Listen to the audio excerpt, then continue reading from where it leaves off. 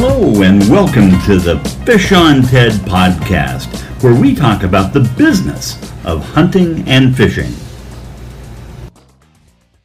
Well, hello, this is Ted Johnson with the Fish on Ted podcast, and I want to thank everybody for joining us today for this podcast. It's a very interesting topic that we're going to be covering today, and I've got two special guests that I'll be introducing here in just a second.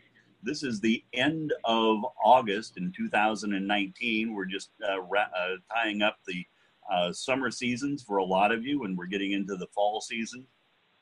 And one of the big topics of the day, particularly in the Northwest, is fish management and fisheries management.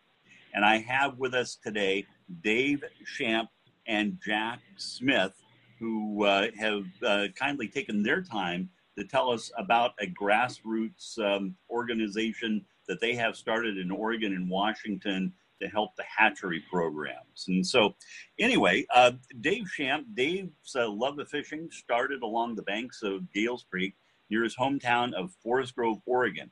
After returning from the U.S. Air Force in 1978, Dave joined the Association of Northwest Steelheaders and progressed through the leadership ranks. He helped launch the association's Tualatin Valley chapter in 1981 and actually served as the association's president in 1982 through 1983, and to this day remains a life member. Dave was among the first to advocate for catch and release requirements on Oregon's north coast to help protect wild steelhead, and has been very involved in early what they call the STEP, which is Salmon Trout Enhancement Program, habitat enhancement projects through Tillamook County. He was a member of the Tillamook Anglers Board of Directors during the initial years of rebuilding and constructing Whiskey Creek volunteer hatchery facilities. In the sports fishing community, Dave is perhaps best known for his writing and photography contributions to publications such as Fishing and Hunting News, Salmon and Steelhead Journal, and Tide magazines. Currently, Dave serves as a chairman of the board for the CCA in Oregon and is a member of the CCA National Board of Directors. He and his wife, Donna, live in Cornelius, Oregon, and we welcome Dave to the call. And in addition, we have Jack Smith. Now, Jack is a professional fishing guide, has been for close to 40 years, and he's been a lifelong fishing advocate. Jack's interest in fishing began as a youngster running the banks of Johnson Creek and the Sandy River. He launched his professional guiding business in 1978 and has spent almost 40 years helping others catch salmon and steelhead in Alaska, Washington, and Oregon. He's recognized as one of the top guides on Oregon's Deschutes River and in Tillamook Bay. Jack is a founder and board of directors member of the North Coast Salmon and Steelhead Enhancement Fund, best known for its annual Salmon Rendezvous fundraising event, enjoying its now 35th anniversary. He's a charter member of the Oregon chapter of Coastal Conservation Association, the CCA, in Oregon, and is currently serving as its state president. Jack serves as one of the recreational fishing representatives to the Oregon Hatchery Research Center, or the OHRC, review board, and is well-versed in hatchery science.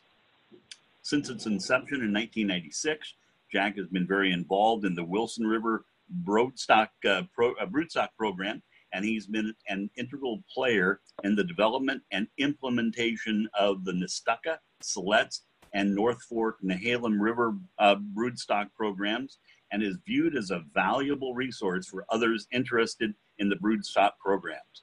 Jack and his wife Tina live in Tillamook, Oregon, and we welcome both of you. Jack and Dave, do we have you on the line? We're here. Yep. I'm here. Thank you. Terrific. Hey, thanks, guys. I appreciate you both stepping aside and letting us talk with you this evening in a time when fishing is just red hot in Oregon and Washington. And again, we appreciate your time. It's a pleasure to be here. Yep, good to be here. Well, you know, the purpose of this call is really of educating people. And I know that, you know, both of you, from your accolades that we just went through, have been very, very active in the fishing community for years and years, and in particular the hatchery programs that are going on. And you founded Hatchery Wild Coexist. How many years ago now? I mean, it was actually less than a year. Oh wow, really? Okay. And Jack, in regards to the purpose of launching the grassroots organization, what is the focus of Hatchery Wild Coexist? I mean, I think our basic focus is to show or educate people that hatchery and wild fish can coexist, and that the importance of abundant fisheries. The importance that we have abundant fisheries, not only aesthetically but economically, how important that is. Mm-hmm. Give us just a little bit of history, Jack, on this topic of the coexistence of hatchery and wild fish, because this started well before a year ago, and it sounds like some of the laws and programs that the various governmental agencies set forth were probably founded on erroneous information. Is that right?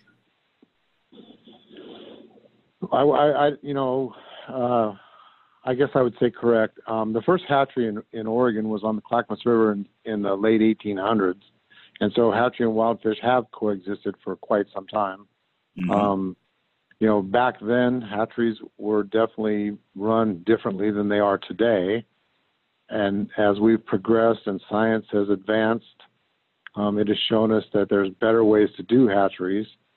And, and Dave, I don't want to speak out of turn, but it's our belief that we need to, until such time as we can recover hatchery fish to a point where they provide abundant fisheries, we need hatchery fish. Because fisheries are important. Mm-hmm. Well, you were saying, as we were talking just prior to this call, Jack, that the coho planting in the state of Oregon has dropped dramatically over the last 20 years. Is that right? Yes, and I guess the point I would make about that is if you know the historical issues about that, it's like I may get the dates wrong, but it's sometime like in the 1990s. I mean, they listed coho as endangered. At that time, it's important to note that we didn't clip fish, we didn't differentiate between hatchery and wild fish. A fish was a fish, mm-hmm. and they were stocking somewhere in the neighborhood of 7 million coho all along the Oregon coast. Right. When they listed them, when the ESA came into effect, Endangered Species Act, and they listed them as endangered, they eliminated actually almost hatchery production. They eliminated all harvest. We've done great things with habitat, which is really important. Right. Trying to bring them back. They are still ESA listed, but now, back in that day, I mean, that amount of coho allowed us to have like a buoy 10 type fishery for the entire summer from June until October. Mm-hmm. The problem wasn't hatchery fish. It was the fact that we were over harvesting wild fish at an 80 or 90% rate, and habitat was depleted. Wow, we brought them back to where they are now by fixing those problems. Removing the hatchery fish did nothing but eliminate the economic value they provided. Oh yeah. Wow. So did I hear you right that they reduced the amount of hatchery fish from 7 million a year? From 7 million to now. I mean, from south of the Columbia River, they reduced it from 7 million to 220,000 currently. Holy mackerel, that is incredible. Now, during that time, as the wild strain of coho salmon, has that increased, or is that pretty much just stabilized? Well, no, the number of wild coho has increased because they also did. I mean, they also did the most intensive habitat reform ever done, and they reduced mortality by.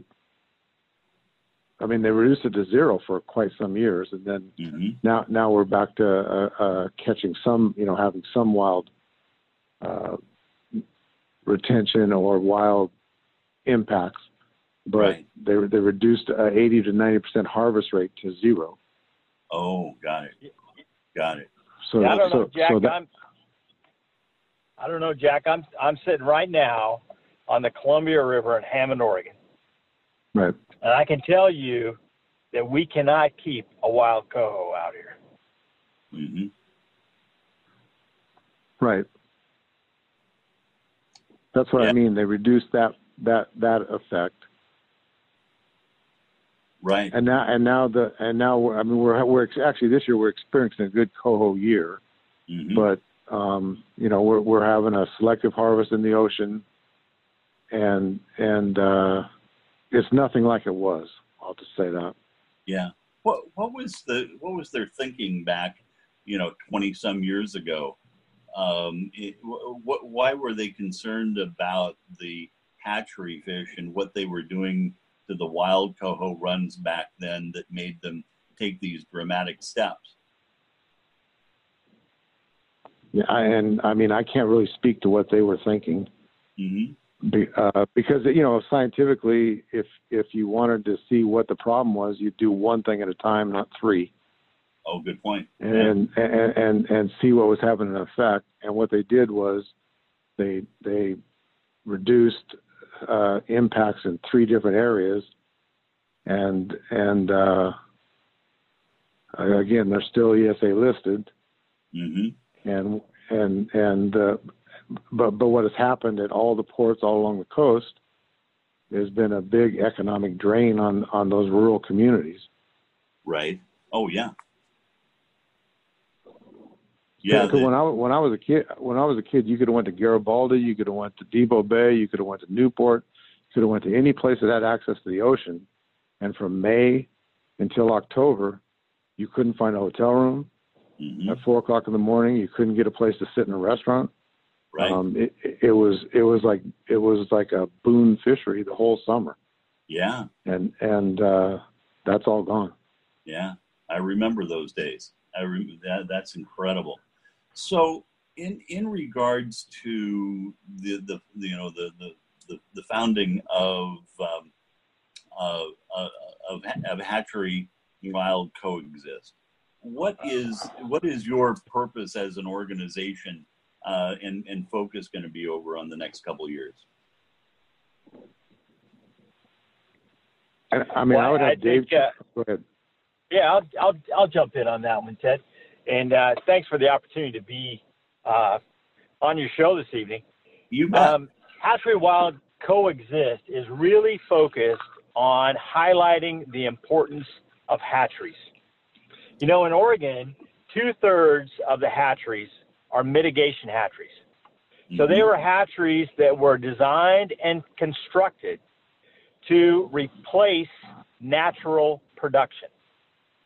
Most of those are because of high head dams that prevent adult fish from going upstream.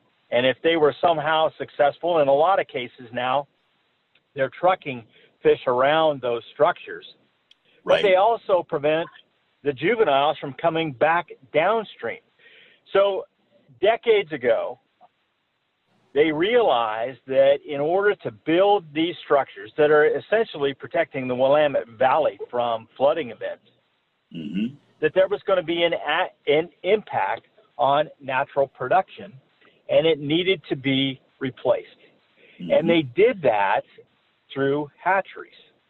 So the deal was made decades ago, long before you and I and Jack got involved in this issue.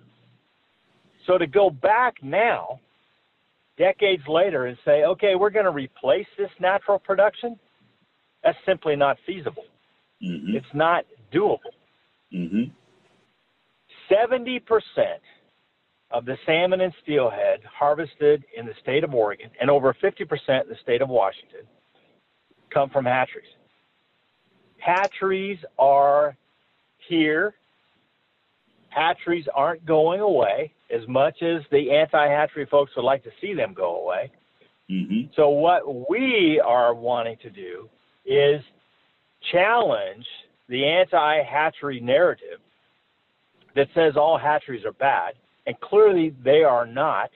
There are examples, Ted, where hatcheries have been used to reestablish runs that were on the verge of extinction. Hatcheries, used properly, can help rebound the number of wild fish, not harm wild fish. Correct. And folks need to understand and realize that. And you know, when you're talking to fishermen, when you're talking to anglers, guys like you and I that understand what's going on out there, we get it. But right. Unfortunately, the majority of folks don't know the difference between a bluegill and a Chinook salmon. So true. They don't fish.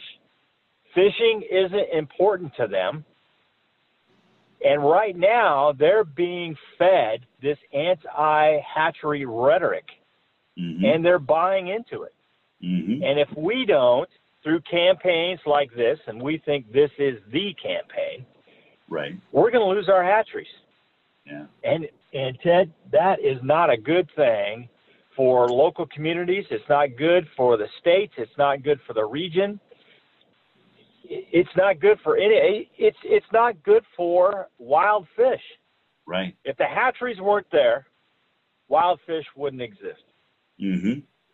Well, I grew up just miles from the Leeburg hatchery, and on the McKenzie River in the Willamette Valley, and you know, that was just always you know, part of the infrastructure up there. And when I heard earlier this year that there was talk of shutting down that hatchery, I'm thinking this can't be for real. I mean, you know, it's such an important part of, you know, the fishery and the economy for that McKenzie Valley and that sort of thing. And I'm just going, holy smokes, this seems surreal at that point.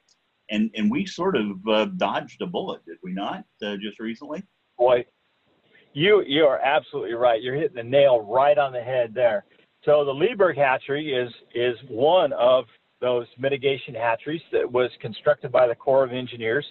And essentially, the Corps has a contract with the state of Oregon to run this hatchery in perpetuity to replace the natural production that was destroyed by the Leeburg Dam. Mm-hmm. The Corps found another way to produce those fish, so they decided they were going to mothball the Leeburg hatchery. They were going to shut down a $1 million hatchery. And the sport fishing community said, we're not okay with that. Yeah. We need to find a way to fund the ongoing production from the Leeburg hatchery. Mm-hmm. And a year ago, sport fishing organizations came together, worked with the state of Oregon, and managed to get the funding to keep the hatchery going.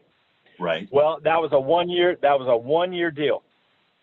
So this year, we came up upon the legislative process, and Governor Brown did not include funding for the Leeburg hatchery in her budget. So the sport fishing community reacted with, what? What do you mean you're not going to fund this hatchery? And so we went to work to ensure that the Leeburg hatchery had the money that it needed to stay in operation for the next 2 years. Mm-hmm. Ted, it took until the last minutes of the latest legislative session to get approval from the legislature for the funding for Leeburg hatchery. Now, that resulted in a bill, House Bill 5050, that the governor has to sign in order for that funding to actually appear. She had 30 days to sign that bill. She waited until the 27th day. Oh my. And she could have line item vetoed any one of the funding projects in that bill. Yeah. And she was pressured to a degree that I haven't seen in my 40 years of dealing with fish advocacy issues by the anti-hatchery advocates to not authorize the funding for the Leeburg hatchery. You know, you and I were talking days ago, and I mentioned to you that the Oregon League of Conservation Voters, which is the largest and probably the most influential environmental organization in the state of Oregon, actually wrote the governor a letter asking her not to fund the Leeburg hatchery. Really? Now, the good news is, again, on the 27th day, she signed that bill authorizing 2 more years of funding for the Leeburg hatchery. But folks, Ted and your listeners have to realize that this is a wake-up call. Had she put one pen stroke, that funding would have gone away. And once you mothball a hatchery, the chances of getting that hatchery reopened are minuscule. Oh, absolutely. This is the real deal. Yeah. This is the real deal. We are facing the possibility of having major hatcheries in the state of Oregon. Same threats are in place in Washington. California is dealing with this issue. It's huge. The anti-hatchery folks have mounted a nationwide campaign. Right. And it's the real deal. Very well funded, very well put together, and we are already starting to see the impacts of it. Yeah, I was going to ask you about, you know, their funding, because it seems like, you know, they're not going to roll over on this and just call it good and go focus on something else. They're, over the next couple of years, they're probably going to double down, and the sport fishing community and the communities in general in Oregon really need to get behind this to combat what, you know, their pressure that they're going to be putting on, you know, our governmental bodies. Well, I agree 110%, and I know Jack as well. So Patagonia, the big talk in the last several months has been Patagonia, who has produced a documentary, and they hired award-winning producers and videographers to put this documentary together. It's called Artificial. I've seen it, and Jack appears in it, believe it or not. Really? He provides the one and only pro-hatchery perspective in the documentary. But, Ted, it is incredibly compelling. And once again, I mentioned earlier that the majority of people that are getting involved in this issue aren't fishers. They don't go out and fish. So so the sport we love is meaningless to them. Right. They don't go out and catch fish. Just knowing that fish exist is all that's important to them. And Artificial paints a picture that if we don't close all hatcheries up and down the West Coast, that includes British Columbia, Washington, Oregon, and California, all of the wild fish are going to go extinct. In fact, their closing statement. So if anybody wants to go watch Artificial, I'm going to ruin the ending for you right here. Ted, have you seen it? No, I have not. I need to. Well, here I'm going to ruin the ending for you. So the final scene, if you will, is this great big black screen, and then pops up these white letters that say, hatcheries and fish farms are driving our wild fish to extinction. Oh, wow. Really? And basically what they are promising is that if we close all the hatcheries, tomorrow we'll have more wild fish than we know what to do with. Really? Which is the furthest thing from the truth.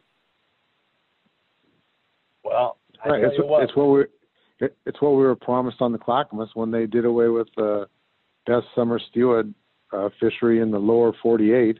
Yeah. Is that if we did that, we'd have wild winter steelhead like we've never seen before, and it just like their promise, it won't ring true. Yeah. Yeah. Wow, that's amazing. It's ironic. It's ironic that that artificial film is produced by a production company whose title is Liars and Thieves, because what they're doing in that film is lying to us and stealing our fisheries. Yeah, no kidding. And being funded by Patagonia, that makes no sense to me. Right. Yeah. Wow, that's incredible. You know, I was interviewing just a couple weeks back James Stone of the Northern California Guides Association, one of the largest guides associations in the country. And he was throwing out some numbers that just blew my mind. And one is that he shared was that fishing licenses now in the state of California are at about 50% of what they were. I think he was saying 25 years ago, something like that. So even though the population in California has exploded, the amount of people going out and enjoying the natural resources of that state in regards to fishing and that sort of thing has been cut in half. And you can sure see that you can play on the emotions of people that are not really, going out and doing, fishing or hunting or being in part of the outdoors. And, on the very thin top layer, you go, well, that's, in their minds, gosh, saving these wild fish is really important, but they're not getting the whole story, are they? Not at all. And one of the things that's really been wound into this whole story of late are the killer whales, right? The orcas. Oh. Mm-hmm. And so they're saying that orcas will not eat hatchery fish. And because of hatchery fish, there are fewer wild fish. So in order to save the orcas, we need to stop hatchery production. And nothing could be further from the truth. Really? Yeah, so Governor Inslee convened an expert panel, an expert committee, to study the situation with the orca whales. And you know what the number one recommendation that came from this committee of experts was? Short term, to save the killer whales? Increase hatchery production. Oh, really? Oh, no kidding. So the experts agree that what we need to do in order to ensure that we don't see these orcas go extinct on our watch is to increase hatchery production. But yet we have companies like Patagonia that are filming documentaries that are telling the general public what we need to do is shut down hatcheries in order to save the orcas. Right. Holy smokes.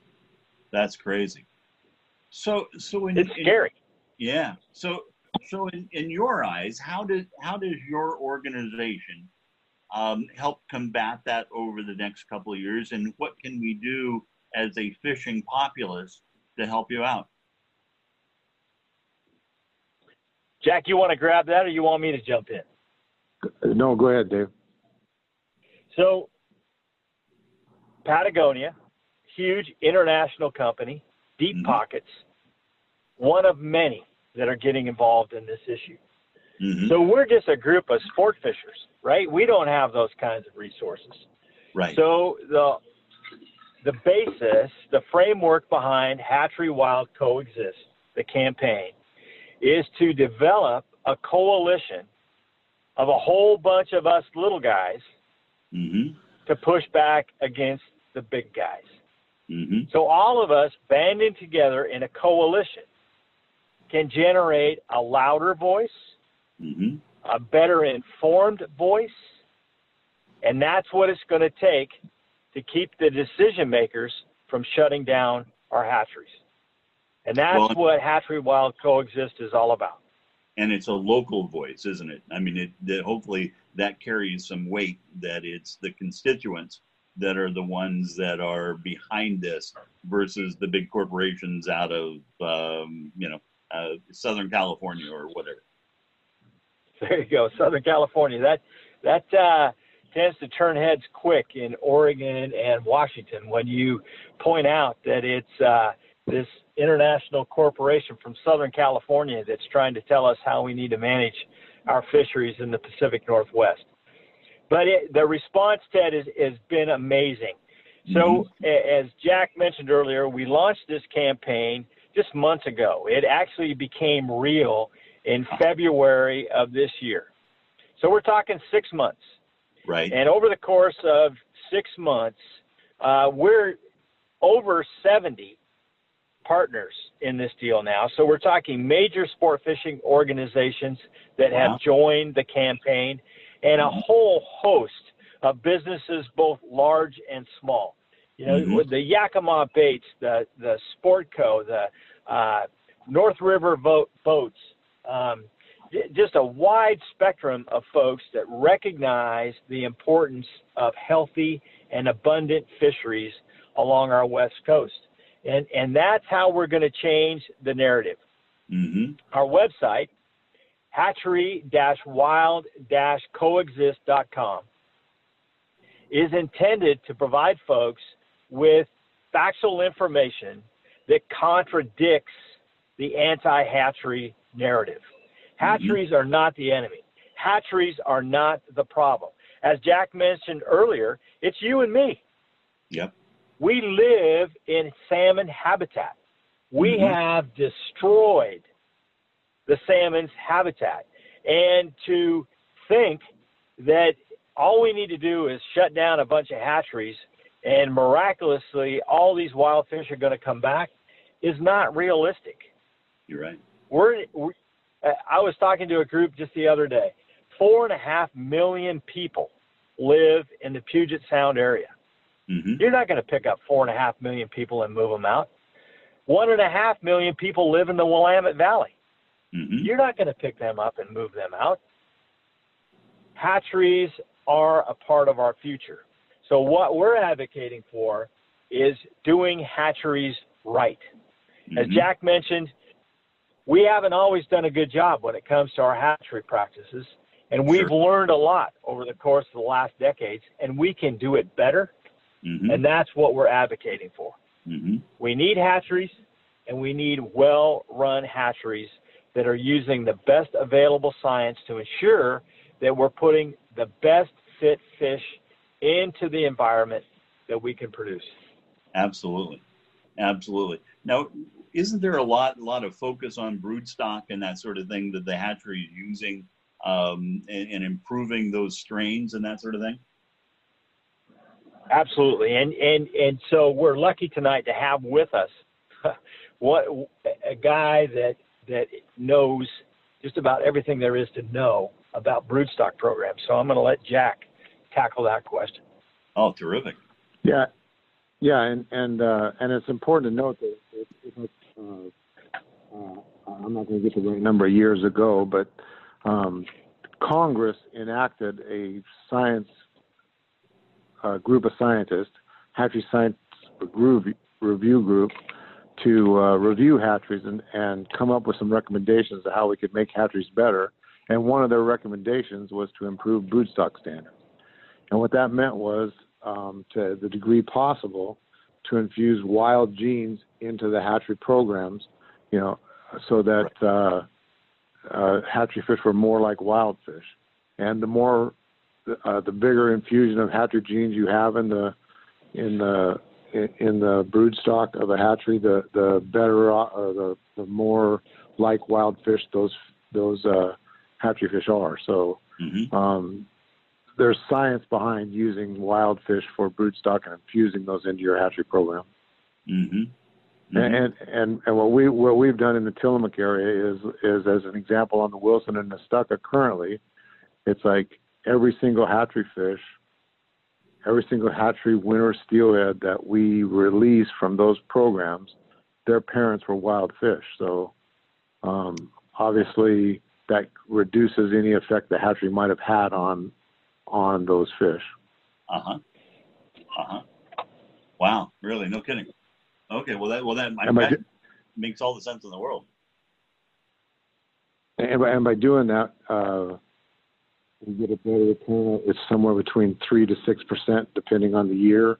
You get the hatchery fish return at a higher rate when they escape into the wild and end up on a spawning bed. They do less harm than if you had out of basin or fish that weren't broodstock fish, and they appear in the creel at a higher rate. So they're just all overall a better fish. It's a better way to do hatcheries. Right. You know, Jack, a lot of our listeners are like you, professional fishing guides, and you know, by getting the word out about the cause and the organization that you have, you know, some of the most trusted voices are these guides that are living it day in and day out. How does a professional fishing guide get involved with the Hatchery Wild Coexist program? I mean, get on the website, add your name to the list of businesses and guides that are endorsing it. You know, it's talking to your clients. It's like, and it's not just guides; it's like everybody. Talk to the people you deal with on a daily basis. I know Dave earlier on said that you know, the misinformation that's being peddled, and the people that aren't as involved as we are as guides or as anglers. What we need to do is talk to our neighbors. We need to talk to those folks that we know that aren't involved in fishing like we are, and educate them on what the issue is. And obviously the website is a great place for them to get that information. Are there other places, or are you going to be involved in any of the upcoming sportsman shows and that sort of thing, where people can come and find out more? We will be at the sportsman shows, definitely, yes. Oh, very good. Well, that seems like a great way to reach a number of people. And then recently, you have just announced a funding campaign for the organization. Can you give us a little hint of how that works? I'd be happy to jump in there on that one.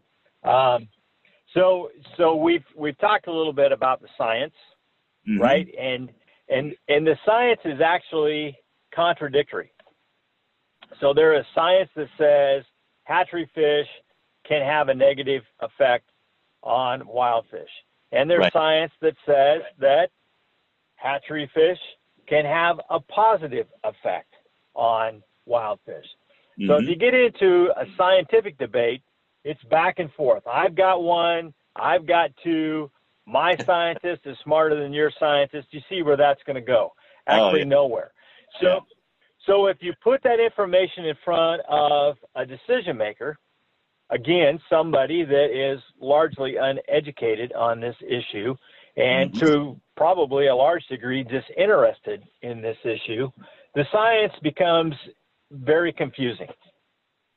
Sure. So we have launched recently a capital campaign to fund an economic study. Oh, okay.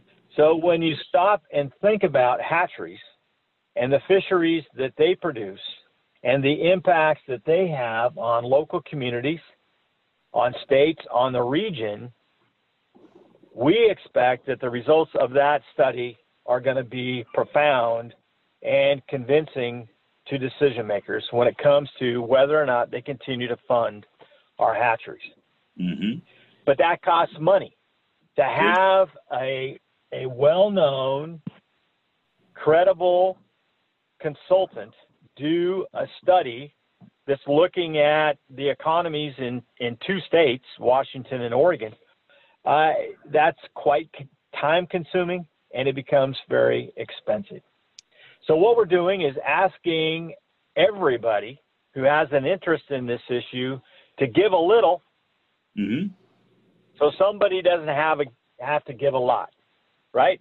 So if there's a whole bunch of us involved and we're all putting in our $20, $30, $50, and together we can amount the kind of money that's required to do a study of this nature, we don't have to go out and find that single funder that's ready to write a check. Good point. Good point. How are you doing on that goal right now? We just launched this campaign the 1st of August, so we're having this conversation on, what is it, the 16th, 17th of August? So it's just been underway for a couple of weeks. But the reaction has been largely positive. We're seeing folks do exactly what we need them to do. Give what you can. We just need a whole bunch more to step up and do the same thing. Very good. Very good. Well, and it's easy. So all you have to do is go to our website. Again, hatchery-wild-coexist.com. And there's a little green icon that will chase you everywhere you go on that website that says donate. Click on that icon. Decide how much you can afford to donate. And if you donate $50 or more, we'll send you the original, the first produced Hatchery and Wild Coexist hat.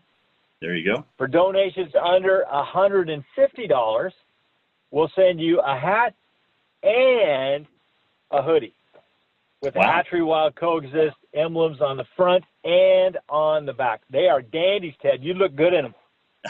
I bet I would. And that's for donations of $150 or more. Is that right? Yeah, $150 or more, you'll get the hoodie, and the hat. $50 or more, and we'll send you the hat. Awesome. But we're willing to take $1 if that's what works for your budget. Sure. Well, with all of us in the industry and the sports fishermen themselves out there, I would bet dollars to donuts that you're not going to have problems funding this. But you're right, all of us have to step up and do a little, and it will accumulate. And then once the study is done, that gives us more fodder, does it not? To exactly, to combat the information out there that's not quite correct on the hatcheries and the fisheries in the Northwest. Well, we believe that it will provide us the facts that we need to be able to demonstrate how important these fisheries are to the Pacific Northwest, right? So the anti-hatchery folks believe that, again, we're going to shut down the hatcheries, and tomorrow, miraculously, we're going to have all these wild fish. Right. Well, we know that's not going to happen. But think about the impact of shutting down all these fisheries up and down the West Coast and the impact that that's going to have on those local communities. The anti-fishery folks don't think about that. They don't care about that. Yeah. We think that's an important aspect of this conversation.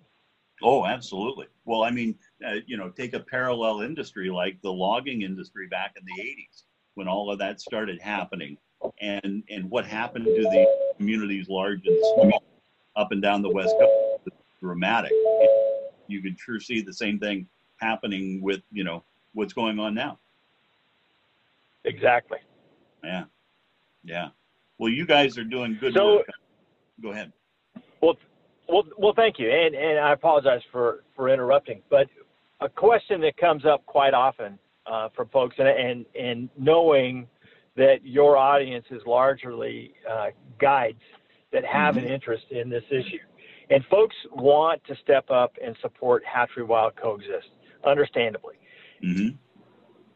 We're often asked, so how do I get my logo included? How do I officially endorse Hatchery Wild Coexist? It's really easy. Okay. Again, go to our website, hatchery-wild-coexist. There's a section there to contact us, and essentially it's the same as an email. You just don't know my email address. So send us an email. Tell us that you're interested in endorsing the campaign, putting your name on the line, putting your business name on the line. We'll follow up, and it's just a matter of you, whatever business you may be in, agreeing to allow us to use your logo in our advertising.